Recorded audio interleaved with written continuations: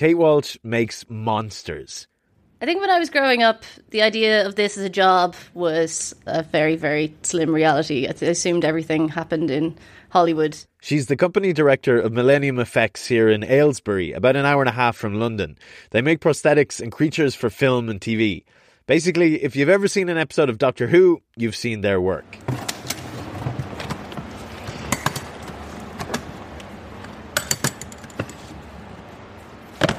What are we looking at? So this is Albert, our Western Lowland gorilla. This is his head, which I have my fist jammed into. So he's a fully animatronic head that's worn by a performer. There's like about 36 servo motors in this. He's got animatronic eyes, he's got blink, he's got brow, he's got a little nose sniff.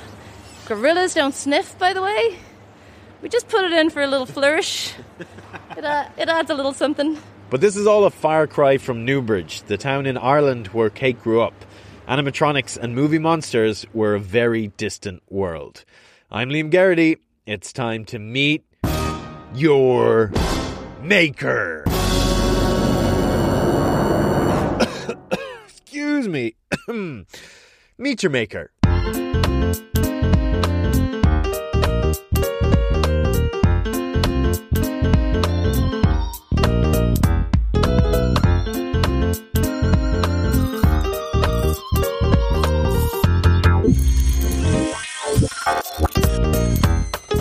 My brothers were quite a lot older than me and would watch horror movies. They'd watch sort of Alien and Nightmare on Elm Street. And we had this weird sort of 70s setup in the house where there were no real doors on the ground floor. So you could come downstairs and there was just like glass or no real sort of way to see me, but I could see into the sitting room and I would just sit and watch the horror movies my brothers were watching.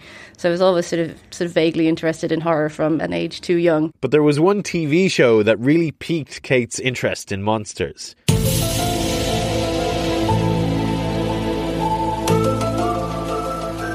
I started watching The X-Files when I was 11, and I think in the back of my head I thought, moving to the States, and actually it was Canada it was filmed in, but, everything happens in America. So I thought as a young Irish girl, moving to the States and working on a show like that was just beyond thinking, really. But it was always in the back of my head that it was just someone did this stuff. I think The X-Files hooked me into horror more as an 11-year-old. I think that was very formative. Going through my life, I just fell more deeply in love with gore and horror and monsters and weird stuff. You can deny all the things I've seen, all the things I've discovered, but not for much longer. Because too many others know what's happening out there. And no government agency has jurisdiction over the truth. In my early teens, my parents got a video camera and myself and my sister would just make stupid videos. So we would make copies of Star Trek and just really dumb stuff, stupid films. And I sort of fell in love with putting films together, and we didn't have editing software. There were no computers, but there was a camera. So it was a case of, seeing out a scene, finishing it in an elaborate way where you'd have to run off, press stop, rewind it to the point where you finished the elaborate scene, moving everything around so you go to the next location and cutting it all together. And I just fell in love with the process of creating a narrative through in-camera editing.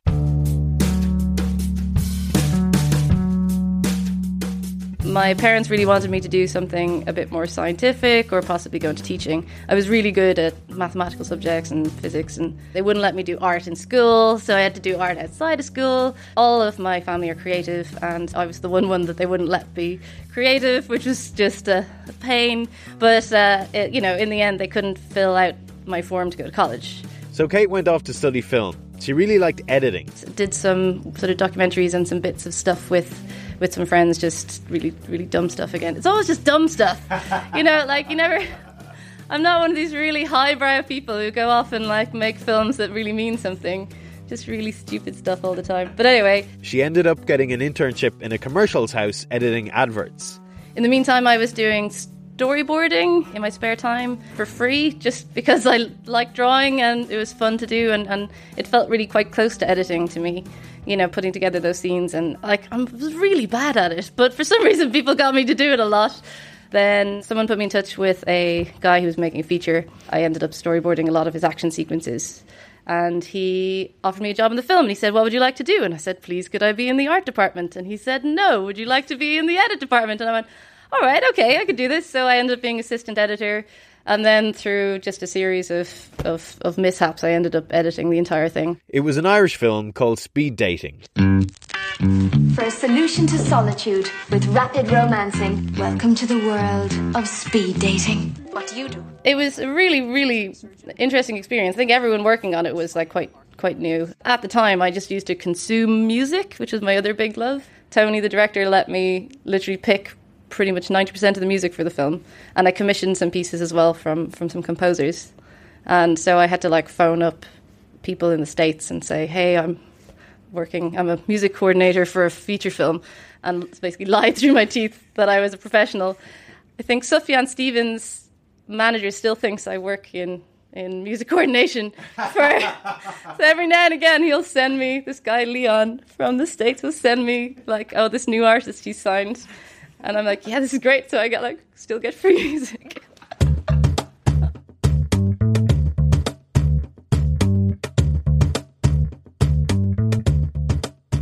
After that film, though, Kate came to a realisation. I realised that actually I didn't want to be an editor anymore. It's really stressful and lonely, and everything kind of lands on you. And I was doing kind of crazy 30-hour days, and because I was my own department, and I think I was like 24 at this stage, so I didn't really know what I was doing. She decided to do a postgrad in special and visual effects in the National Film and Television School in the UK.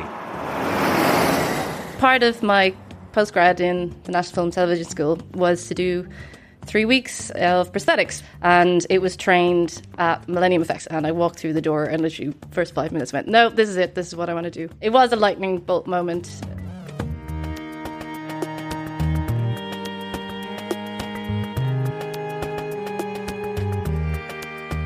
My mum still had in the back of her head that I was going to go off and do something amazing and, you know, really make myself. And she wasn't convinced that the route I'd taken would get me there. You know, she just desperately wanted me to come home, and I was running out of money and I wasn't going to get any additional support from them. God bless them, they'd helped me enough. Help would come in the form of the undead. I did a fun little zombie viral competition with a couple of friends, and we won. And we won laptops. And I sold that laptop, and it bought me another month in the UK. And in that month, Neil Gordon at Millennium Effects offered me a job. So zombies meant I could stay in the UK. I didn't have to get the ferry back home. Zombies save your life. Zombies saved my life. They absolutely shaped my future. Where are we now? What are we looking at? So this is the main workshop. We basically have a big giant building. I think it's about 10,000 square foot. So it's a big space where we do sculpting and painting and anything that's non-toxic, basically. From where we're standing, I can see a dinosaur, I can see a panda, I can see all sorts of zombie-looking weird creatures. I can see some Doctor Who thingy-mabobs, everything and anything. Pretty much. It's quite weird. A client will come to see us, and they'll be doing their specific thing, and their specific thing might be a hard-hitting drama that really needed like hyper-realistic operation sequences or something, and then they come down and we show them the workshop, and they go, there's just a bunch of robots here. What do you guys do? And it's really hard to convince them that, well, it's all the same skills, and so we'll have to root around and just show them all the stuff, because the difference between a quite fleshy and gross zombie character and a very hyper realistic sort of operation sequence, it's the same processes.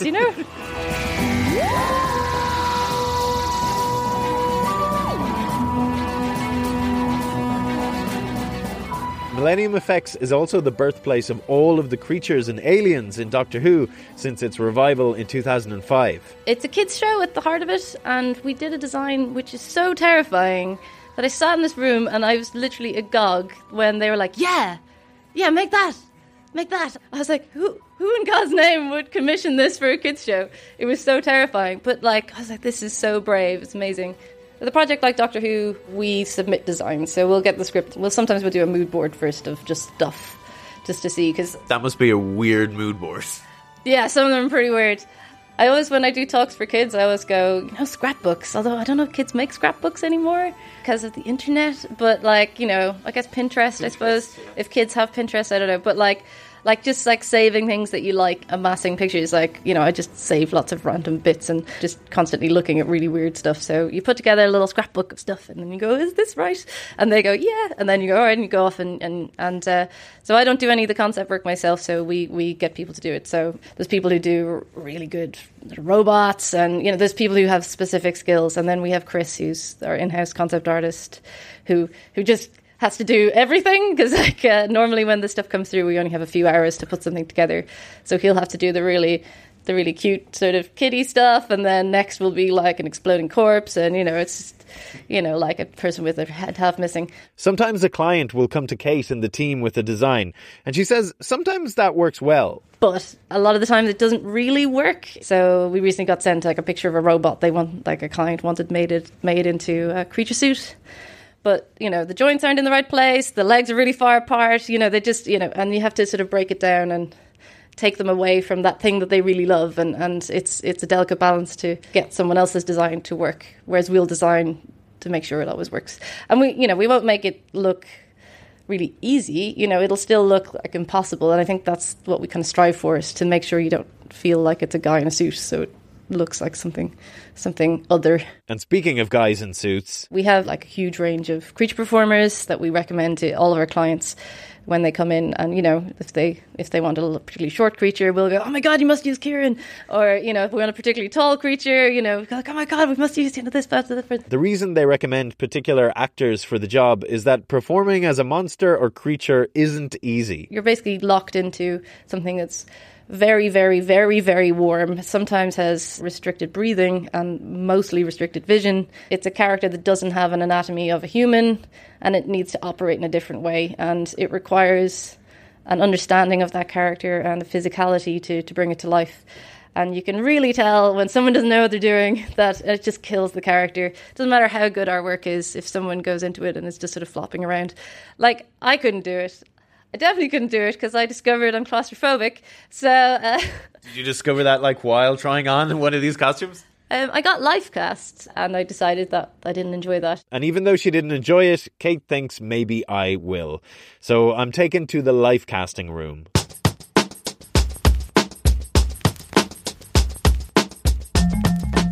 Liam, this is Olivia. She's our mold-shop supervisor. Hey, nice to meet you. And this is Andrea, who's in working. Hi, nice to meet you. Kate introduces me to mold shop supervisor Olivia Whitaker, who's worked on everything from Guardians of the Galaxy to Red Dwarf. She is going to be making the life cast of my face. But what exactly is life casting?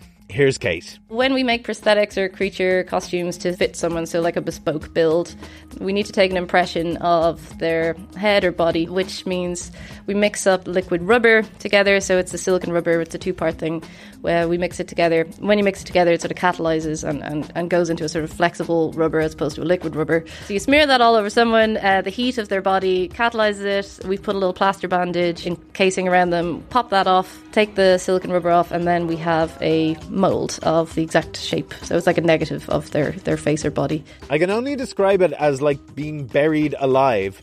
Once my face is covered, I can only breathe through my nose. So all the bandage is done, so we're just going to give it a couple of minutes now to firm up. And then you can come out. This is the bit where we take embarrassing photos of you and pose behind you in the mirror and get one. Come on, ladies, come in.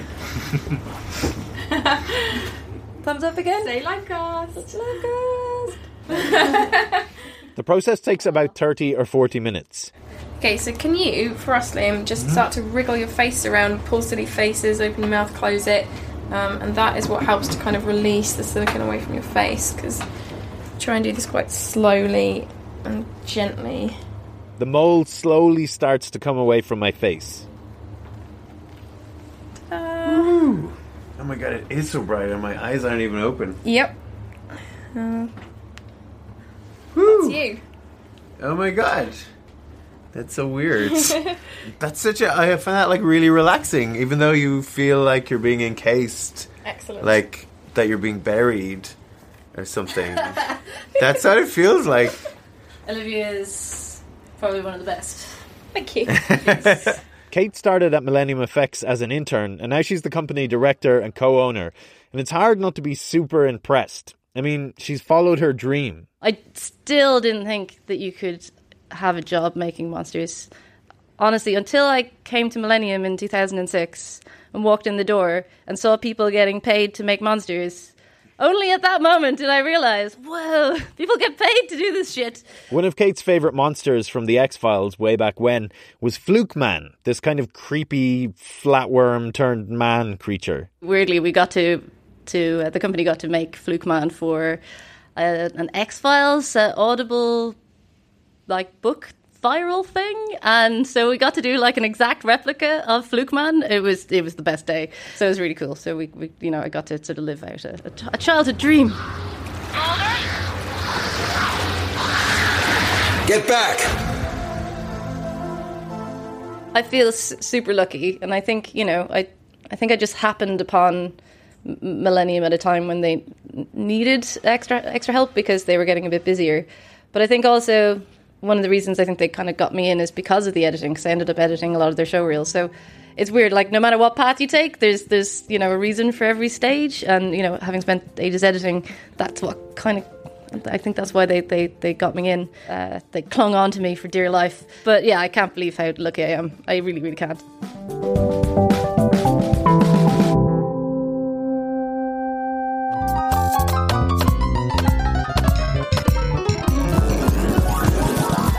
Meet Your Maker is produced and hosted by me, Liam Geraghty.